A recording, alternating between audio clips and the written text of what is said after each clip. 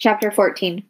Peter recognized Vola's footsteps, the hard wooden stamp followed by the softer shoed footfall, and dropped the logs back into the wood bin. He braced himself in the cabin doorway, watching Vola pump water into the kitchen sink. You stayed off that foot? Pretty much. Actually, he'd gotten up at least a dozen times to do pull-ups on a beam, and he'd lifted logs for half an hour.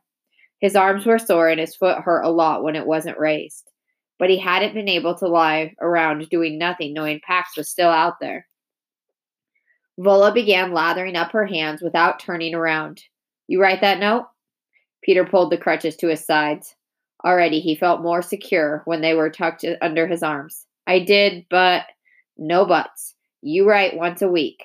The bus driver friend I told you about, Robert Johnson, I asked him. He'll mail them from different spots along his route. First condition, remember?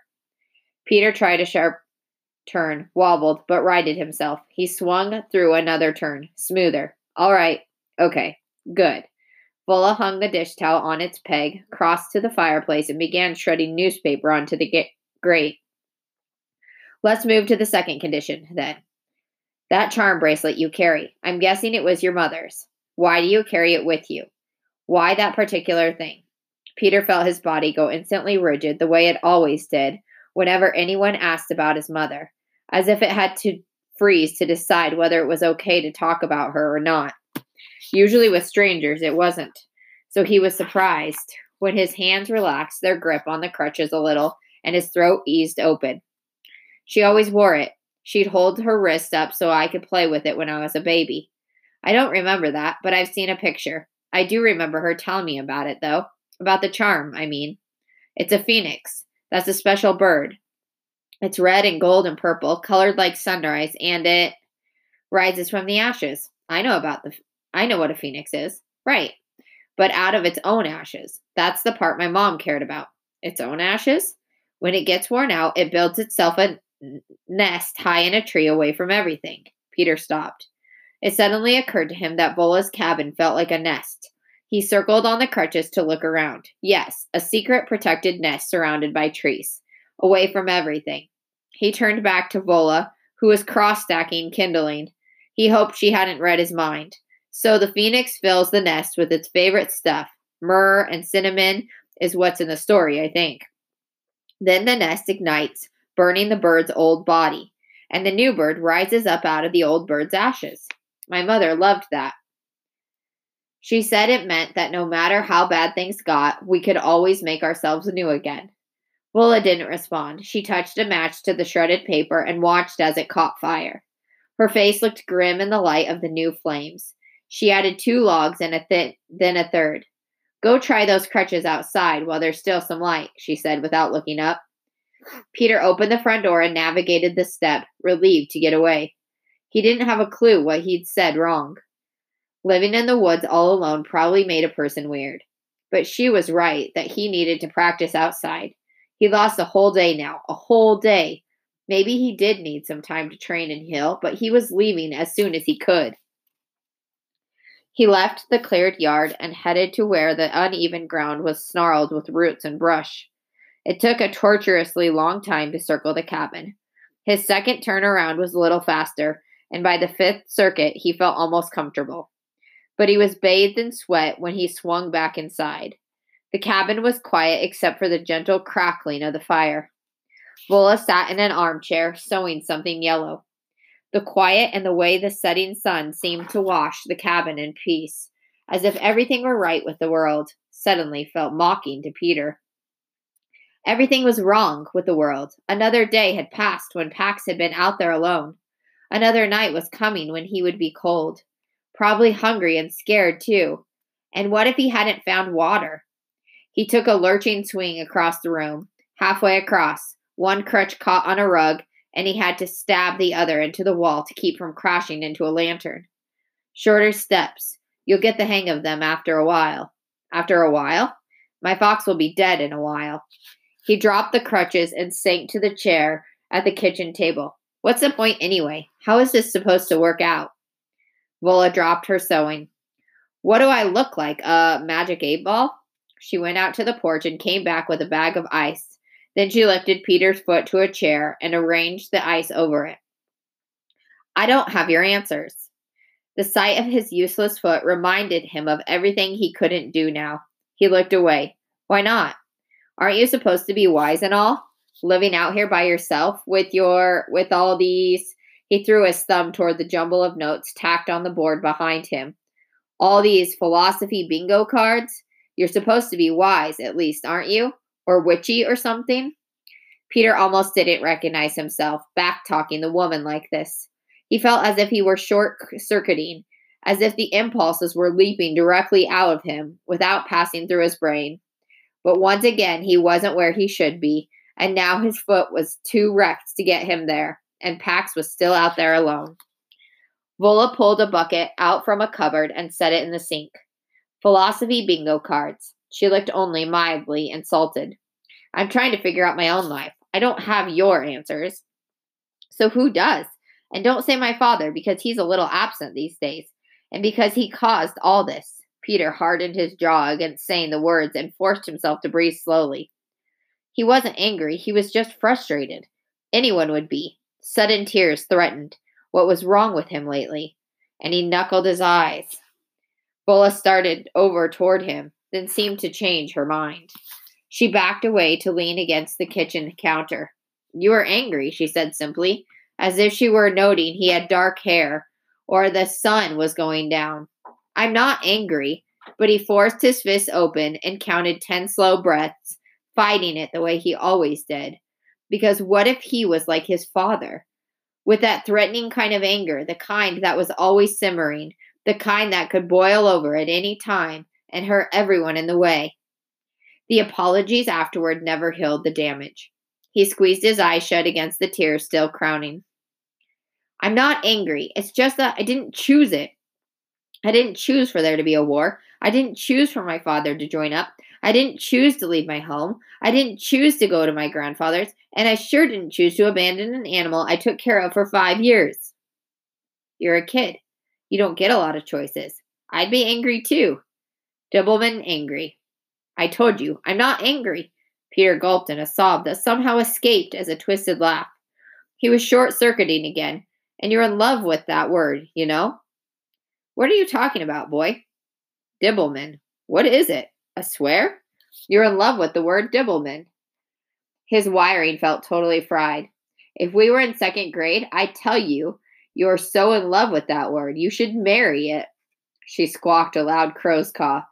But you're right, she said. I should get down on one Dibbleman ruined knee and ask that word to marry me. You should, Peter agreed, kind of hysterical now. You should put a Dibbleman ring on its Dibbleman finger. He wiped his face off and watched Vola as she came over and took the seat across from him. My grandfather swore in his first language. It drove my grandmother crazy because she didn't speak it. But she sang in Italian when she cooked, so... Vola lifted a finger to stroke the feathers bunched at her throat. I carry many traits, she said quietly.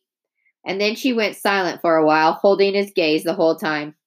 In their silence, Peter felt they were saying something important, something about the long, dark tunnel he felt narrowing around him. I was counting on finding Pax in a week, maybe 10 days. He looked down at his foot. Now? Pax? That's his name? It means peace, you know. Peter knew that. Lots of people had told him. But that's not why I named him. First day, I brought him home. I left him for a minute, just a minute, so I could get him some food. When I got back, I couldn't find him. He'd crawled into my backpack and fallen asleep. It had the word Paxton sewn on the label. I was 7 then, and I figured Paxton, that's a good name. It had an X in it, like Fox, you know. But now what? Now he's all alone because of a war. I let him go because of a war. War, not peace. What's that called? Irony? Whatever now, it's a terrible name. He'll probably die because of a war. Maybe yes, maybe no. He could survive. It's spring. Plenty of food, I think. Peter shook his head. Foxes teach their kits to hunt when they're about 8 weeks old. I found him way before that. He was maybe 2 weeks old, the vet figured. He could run across a dozen mice sitting up on little plates, and he probably couldn't catch them. All he's ever had is kibble and the scraps I'd let him swipe. Well, what kind of scraps? Anything he'd find out there? Peter shrugged. He's crazy for peanut butter. He likes hot dogs, loves eggs. No, unless he stumbles onto some picnic, he'll starve. He'll find water, I figure, and he can probably go a week without food. But after that, Peter dropped his head to his hands. I let it happen. I didn't choose any of it, but I didn't fight it either. I don't know why I didn't fight it. Except, of course, he did know. When his father had first dropped the order about Pax, Peter had stilled himself and said, No, I won't do it. But his father's eyes had flared with that flash fire anger, and his fist had jerked up, stopping only at the last split second to knuckle Peter's cheek in a gesture that carried enough threat to set Pax on growling alert. Peter's own fist had come up, and the rage he'd felt at his father had scared him more than the threat itself. He heard his grandfather's words now. Our apples don't fall far from the tree. And he felt sick and afraid all over again. He dropped his gaze to the worn pine table to hide the shameful headline he felt burning across his face. Vola reached over and cupped the top of his head with both hands. Peter froze. Except for an occasional attaboy shoulder shake from his father or a casual arm punch from one of his friends, no one had touched him since his mother. Vola paused as though she knew he needed time. Then she pressed down firmly. It was a strange thing to do, but Peter didn't pull away, didn't move a muscle, didn't even draw a breath, because at that moment her strong grip was the only thing keeping him from flying apart. Well, that's over now, she said, isn't it? She rose. I might not have your answers, boy, but I do know one true thing about you. You need food, a lot of food. You're 12, you've slept out in the cold, and you've got a bone to hill. I'm going to set that bone now. Then I'm going to start cooking, and you're going to start eating. And neither one of us is going to stop until you say so. Got it? Peter's belly was suddenly a hollow, snarling crater. Yes, ma'am, I've got it. Vola rummaged under the sink and drew out a sack of plaster. Peter watched her sift some into the bucket and then pump in some water. Then she brought over the thing she'd been sewing. Foot up. Vola propped a pillow under his knee and worked a quilted sleeve over his leg, like an open-toed sock. He recognized the checked material. He glanced into the bedroom to be sure. You cut up your quilt? I can always make another one. You need the cushioning. She took another section of quilt and stripped the batting off, then ripped the yellow calico into the strips and dunked them into the plaster. Hold your foot at a 90-degree angle. Around and around his foot and ankle, halfway up his shin, she wrapped the strips. When she'd built a thick boot, she frosted it with more plaster. Don't move, not even your toes. Vola left for the porch and came back with her arms full. She set 2 iron skillets on burners, flipped a hunk of butter into each, and turned on the flames. She cracked a couple of eggs in a yellow bowl and started whisking in milk, then cornmeal. A cool breeze, fragrant with turned earth and frying butter, lifted against Peter. He looked at the sturdy cast, drying his foot, safe inside now, wrapped in what used to be Vola's quilt. I'm sorry about how I've been. He tipped his head to her bulletin board. My philosophy bingo cards, she said with a nod. Know about Peter? Those are just things I figure to be true about the world. The universals. The important ones are the things I figure out to be true about me. I keep them somewhere else private. How come? How come they're the important ones? Or how come they're private? Peter shrugged. Either. Both. He leaned back, waiting. Vola eyed him as she saw a slice of a ham joint and forked it into one of the frying pans. She dipped out 3 ladles of batter, poured them sputtering into the other pan, then set the bowl down. I'm going to tell you a story. When I got out of the service, I didn't remember a single true thing about myself. That's what training does. No more individuals, just pieces they can mold to their machine. I was lost my first day as a civilian. Lost. I went into a grocery store. I stared at all the choices, and I kept wondering who I was supposed to be buying groceries for. What filled this person's hungry belly? Gumbo or pie? Beans or bread? In the produce aisle, I broke down because I didn't remember a single thing about myself. Vola went quiet then, her eyes closed. What happened? Peter nudged after a moment. What happened? In the store. What happened in the store? Oh, She turned back to the stove and flipped the Johnny cakes. Peanut butter. Peanut butter happened? Bulla tossed her hands into the air. Peanut butter happened, and I was lucky it did. There I was on the floor of the grocery store, dirty, red and white, checked linoleum. I will never forget weeping, and I knew I wouldn't get up until I remembered what kind of food I liked.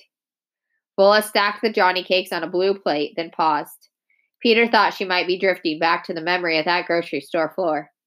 He was glad he hadn't seen something like that. A grown woman sobbing on a dirty grocery store floor. A crazy lady with one lost leg. He felt suddenly protective and hoped no one had laughed at her and that she had gotten herself out okay. And finally I did. I remembered my grandmother telling me that when I first discovered peanut butter sandwiches, I wanted one every day. So I got up from the floor and I bought myself some peanut butter and bread. I filled my cart with peanut butter and bread because I decided I wasn't coming back until I knew for sure something else I liked to eat. And I was afraid that might be a long time. She added the ham to the plate, slapped on a scoop of applesauce, and brought it over to him with a white pitcher of maple syrup. Eat. Peter flooded the plate with syrup and loaded a fork. The cornmeal had a gritty crunch. The ham was smooth and salty against the sweet syrup. It was the best food he could remember eating. And wasn't it? He asked when he'd cleaned half the plate. A long time before you remembered something else. Vola pressed a finger to the drying cast. Almost set. Keep still a while longer. She went back to the stove and carved more ham and ladled more batter into the skillet. It was. People around me, they called it PTSD, post-traumatic stress disorder, from being in the war. And they were right that I was sick, but I knew it wasn't being in the war exactly. It was that in the war, I had forgotten everything that was true about myself. Post-traumatic forgetting who you are disorder. That's what I had. My grandfather was in a nursing home by then, and he was dying. I went out to his place. It had been my old home, too. My grandparents raised me for a couple of years to clean it out. It was the end of summer. The orchard was an untended mess, but there were still some peaches hanging on. And that was the second lucky thing that happened to me. After the peanut butter, because I suddenly remembered, Lord, I have loved those peaches. I used to sneak out in the middle of the night to pick them. I'd sprawl on the grass underneath those trees and fireflies flashing all around and katydids singing, a heap of peaches on my belly, and I'd eat them till juice ran into my ears. I remember that so clearly. I could smell that memory. I could hear it, and I could taste it, but I couldn't figure out how that girl would be the same person who had put on a uniform, picked up a gun, and done the things I did in the war. So I reached up and picked one of those peaches, and I laid myself down on the grass and bit into it, and there I was. I found another little true piece of my old self. She brought the skillet over and stacked more Johnny cakes and ham onto his empty plate, then went back to the stove. Stop, Peter said. Stop? Well, that's the end of the story anyway. No, I mean, this'll be enough food. Thank you. Peter wished again that his fox were under the table, wondered again if Pax was hungry, and then had the curious sense that he wasn't, that tonight at least Pax had food in his belly. So then what? He asked after loading his fork. You were okay? Vola set the skillet in the sink and came back to sit across from him at the table. What a person likes to eat. That's a detail. I was so lost, I needed to find out all the true things about myself. The little things to the biggest of all. What did I believe in at my core? Peter figured he knew what was coming, like war. Now you're anti-war, right? Vola steepled her fingers under her chin. That's a complicated thing. What I am is for telling the truth about it, about what it costs. People should tell the truth about what war costs. That's taken me a long time to figure out. She leaned back. And that was just one thing. I had to relearn everything that was right and wrong for me. But I couldn't. The world was too loud for me to hear myself think. So I moved into my father's place. I decided to stay there until I knew who I was again. Peter looked up at the jarred peaches on the shelf above him, then recalled the blooming trees in the orchard. And you're still here, he said. This is that place, isn't it?